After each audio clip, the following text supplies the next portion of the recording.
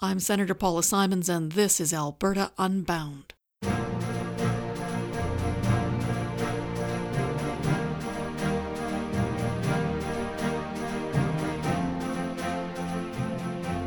Alberta's first Chinese pioneers arrived in 1885. That's 20 years before Alberta became Alberta and joined Confederation. And by 1910, there were distinct Chinatown neighborhoods in Calgary, Edmonton, Medicine Hat, and Lethbridge.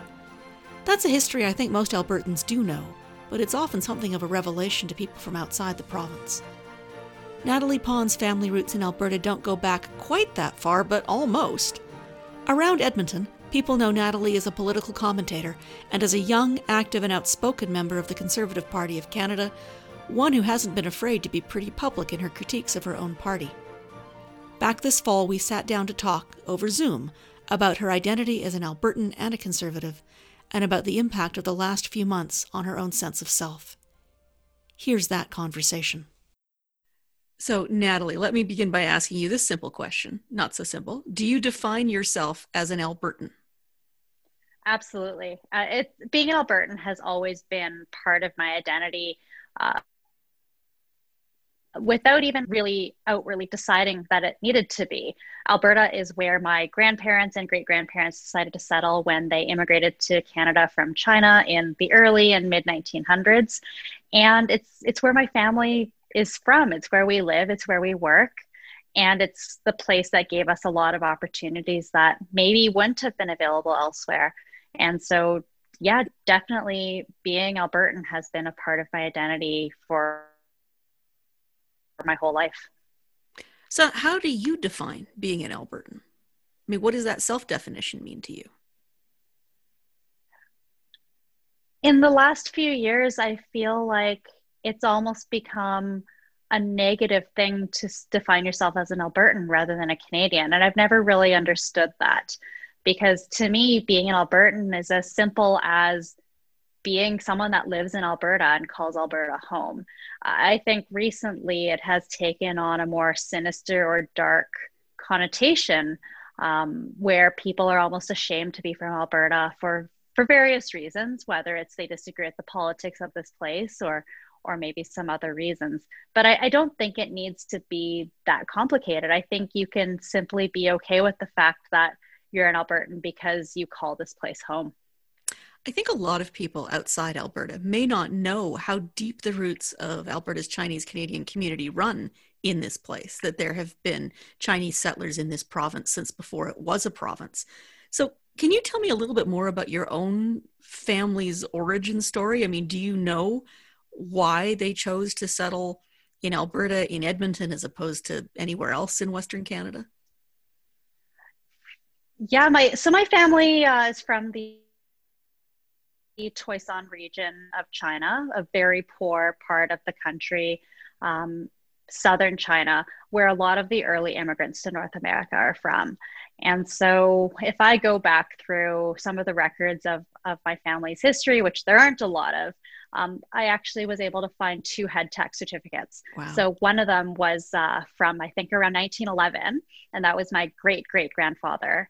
And then another one must have been dated I can't remember off the top of my head, but 1918 maybe, very early on in the 1900s as well. That was my great-grandfather. And they came to Canada because it was going to be opportunity. The region and the villages that they were from were very poor. And that was the generation where the entire village would pool together money to send one man from the village to Canada. And in return, he needed to send money back to the village to feed all of the other families that have basically pooled money to make this happen. And it was described as a risk to do this. You had to pick the one man in the village who would be able to tough it out, who wouldn't have made it a waste of an investment, because I've heard those stories before where they send a man and he hates it so much he has to come home, and they've just wasted all this money on the papers for this guy that couldn't cut it. And so my family's history is rooted in that and in that mindset of survival.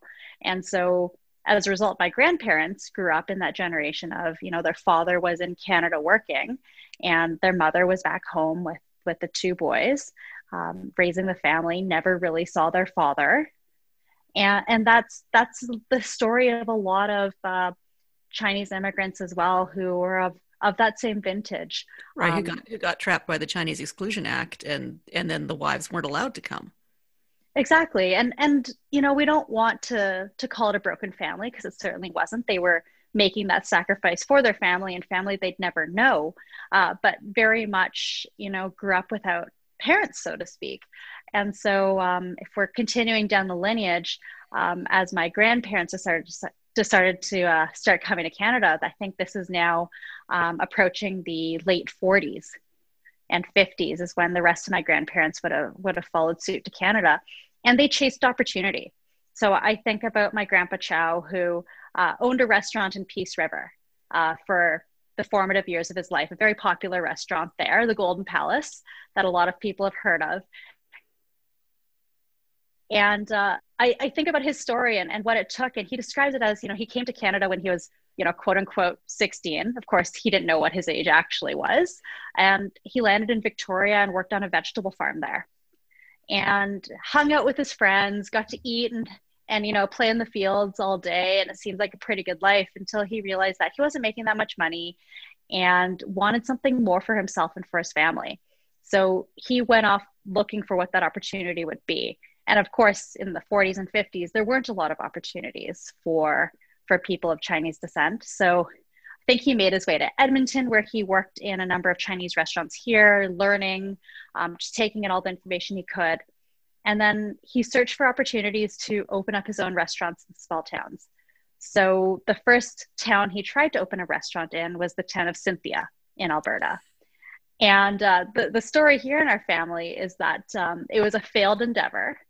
And it's actually the town that my mom is named after as a result, because they couldn't mess up on their second try with Cynthia. So my mom is actually named after my grandpa's first failed restaurant or business endeavor. At least no one's named Peace River. Well, he ended up in Peace River next, and it was a decision between Peace River and Yellowknife. I think, I'm not sure why, and I never heard that story from him in his lifetime of why it was Peace River or Yellowknife, but that's where the opportunity was. And he ultimately chose Peace River because the CBC broadcasted hockey games to Peace River, but not to Yellowknife. That's the most Canadian origin story ever. You know, there have been waves of economic ups and downs in Alberta and in Edmonton, you know, the roller coaster that is the resource-based economy. And, you know, it's always a bit of a joke about who stays in Edmonton versus who leaves. And, you know, there are these T-shirts that people wear that say "Still in Edmonton." And I never like having to explain to people why I stayed here. You know, people go, you know, why didn't you stay in Toronto? Why didn't you move someplace else? And I don't feel necessarily that people who live in other places get asked that question. So now I'm going to be the biggest of hypocrites, and I'm going to ask you the question. You know, why did you decide to stay and build your career in Alberta as opposed to going someplace else? For me, it's really twofold. My entire family's here for the most part, and that was really important to me to stay close to them. But second, Edmonton is just such an attractive place to put down roots and build a career and one day have a family, for a lot of reasons. There's so many job opportunities here. I'm a CPA, and there's a lot of really great job opportunities that I can have here that, you know, may be difficult in other markets, or what may be in similar markets really, but for the cost of living that I have here for my job, I can have a pretty nice life. I'm able to own property here at a relatively reasonable price. Rent Yes. isn't, you know, out of the question, where it's not possible to live here. And it's a combination of all of these things where it's almost like a small town with city opportunities. It's the affordableness of a small town, but you know, as a CPA, there's tons of job opportunities for me. There's lots of corporate head offices that are based in Edmonton. There's, you know, big four accounting firms that are placed here and have offices here. Yet my entire family is also here. So it's just a combination of things that really makes me appreciate this place and call it home. And I look at my brother, who has chosen to leave Edmonton, who lives in San Francisco now, and the rent he pays and the cost of living there. And it's something that just, for me, I can't even imagine something like that. And I know that's the reality for so many people in big cities, whether it's San Francisco or New York or Toronto or Vancouver. And it makes me really grateful that I can live in a place that has not only my professional opportunities, but the ability to build a really stable and comfortable personal life as well. Yeah. You've been involved from a quite young age in conservative politics in this province. You're probably not what people picture if they're sitting in Toronto or Ottawa or Vancouver when they imagine what an Alberta conservative looks like. I'm guessing that you're not it. So can you tell me a little bit about your own political evolution? Definitely. So my political evolution, I think, happened without me even realizing it. Growing up, my grandparents were entrepreneurial. I talked about the small business that my grandfather owned, and there were other small businesses as well. And I think they grew up in a culture and at a time where there weren't a lot of social supports for people that weren't Caucasian or weren't white.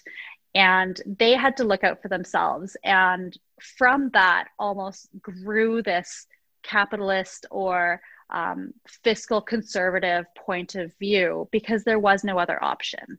Yeah. And when they then raised their kids under similar values, and the next generation, which would be my generation, gets raised under similar values, I think it becomes more so a part of the history of how our family came to be in Canada that created those political views rather than what other people might call, just Albertans are conservatives naturally. I think it happened because of survival and what they needed to do to survive. And so from a young age, those were always values and things that we were taught, and we were told about the restaurant and the struggles of immigrating here. And then as I entered teenage years and adult years, I had some family members, specifically one uncle who was very involved in both the Chinese community, but also the PC party as well. And he wanted me to get involved. So he had me volunteering at leadership events and party events. And that didn't really tickle my fancy at the time in high school, university. In 2013, I graduated from the University of Alberta. I was an accounting major and an economics minor, and I was just so fascinated with public policy and how governments impacted how businesses can operate day to day. And a friend of mine at the time was president of the Campus Conservatives. And we had met each other through Model UN in university. And he knew my beliefs, and he just felt it'd be such a waste if I didn't test the waters and see if I even liked conservative politics a little bit. So he introduced me to a riding association president. And from there, I just got sucked in. I loved the policy aspect of politics. Then the 2015 election came around, and I was given a really amazing opportunity to be Kelly McCauley's director of communications for his campaign. And it was my first real campaign experience. Kelly put a lot of trust in a really young team, and we won. And I was just so addicted to the idea and feeling of campaigning and politics. And I never left. So I like to say that I got involved because I loved policy, but I stuck around because I loved the thrill of elections and campaigning. But you have also not hesitated to call out parties, provincial and federal, when you felt they were going in the wrong direction. So where have you felt that you needed course correction, I guess?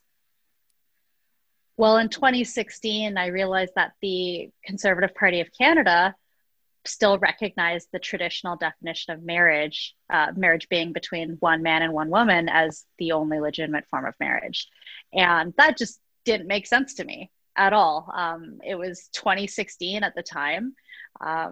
Same-sex marriage had been legal in Canada for over a decade. And it really bothered me that, we had this policy book that had such an outdated belief in writing saying that we supported it. And so I spoke up about it. I thought, I was naive at the time. I didn't realize how big of a deal this would be. And luckily I found some amazing like-minded people that were around the same age as me who also felt the same way. And we were just horrified truly that this hadn't been something someone else had prioritized before. And so we took it upon ourselves to change it and get rid of it. And a lot of people had told us it wouldn't be possible, that the party wouldn't let it happen, that we'd get a lot of pushback. And we did get a lot of pushback, but it was so widely accepted across the party. Someone just needed to do it. Someone needed to go against, what had kind of always been there and what the beliefs were, and make that change. And it happened to be me and a couple other people my age. And I'm so glad we did it, because I think it was important to be one step closer to modernizing. And that's not to say that the policy book as it is now is perfect. It certainly isn't. But we made an incremental change that I think was important, that better reflected the society we live in. And yeah, we weren't scared to potentially alienate ourselves from other members of our party to make that change happen, because it was important to us. Natalie, we're having this conversation in the wake of a pretty upsetting summer. We had the COVID-19 outbreak and some of the anti-Asian backlash that came with that. We had the Black Lives Matter conversation, which of course began in the United States, but spread to Canada and made a lot of people confront some of the issues of systemic racism here. I guess I feel a bit naive and stupid, because I had honestly thought, I guess in some part of my heart, that the Chinese Canadian community was so rooted in Alberta, had been here more than 100 years, that anti-Chinese racism wasn't going to be an issue here. And then we had COVID, and we had all these terrible stories of racist incidents, people being screamed at in the street. I mean, Twitter was even more of a dumpster fire than usual. I mean, what did it feel like for you to see suddenly anti-Chinese discrimination sort of out there very nakedly? I'll admit that it really opened my eyes to what a lot of other visible minorities face every day that I didn't necessarily have to growing up. We talk about the concept of a model minority, and people of Chinese descent definitely fit into that category, where they're othered, so to speak, but they're almost in a different hierarchy than perhaps other people of color are. And I was born and raised in Edmonton, and I'll admit that I think that I probably experienced less racism than most people that are visible minorities do in their lifetime. As a result of the schools I went to, the friends that I had, the people that I associated with, we were all visible minorities. And so it was a very sheltered upbringing with not a lot of racism. It happened, definitely, but it was so far and few between that it didn't really cross your mind. And so with everything that happened with the COVID-19 pandemic and the anti-Chinese racism that stemmed from that, I think it made me more empathetic towards racism faced by other cultures. And I don't like that it took this for me to understand it better, but it is what it is. That's what happened. And on one hand, I don't like that that's how that happened, but I think it was good for my own personal development and growth to be more empathetic towards what is actually happening in Canada and in the United States when it comes to racism. And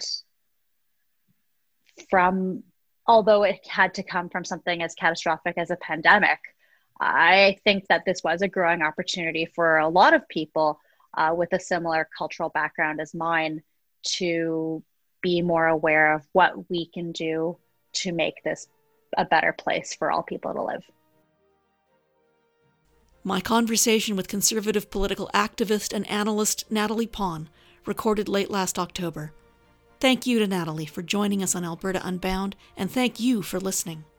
Alberta Unbound is edited and produced by Amay Charnalia. If you're enjoying the show, please share it with your friends. And if you feel chatty, don't be shy. Leave us a review. We want to draw as many people as possible into this conversation. I'm Paula Simons. Stay safe, stay strong, stay sane, stay sassy, and I hope you'll come back for another episode soon.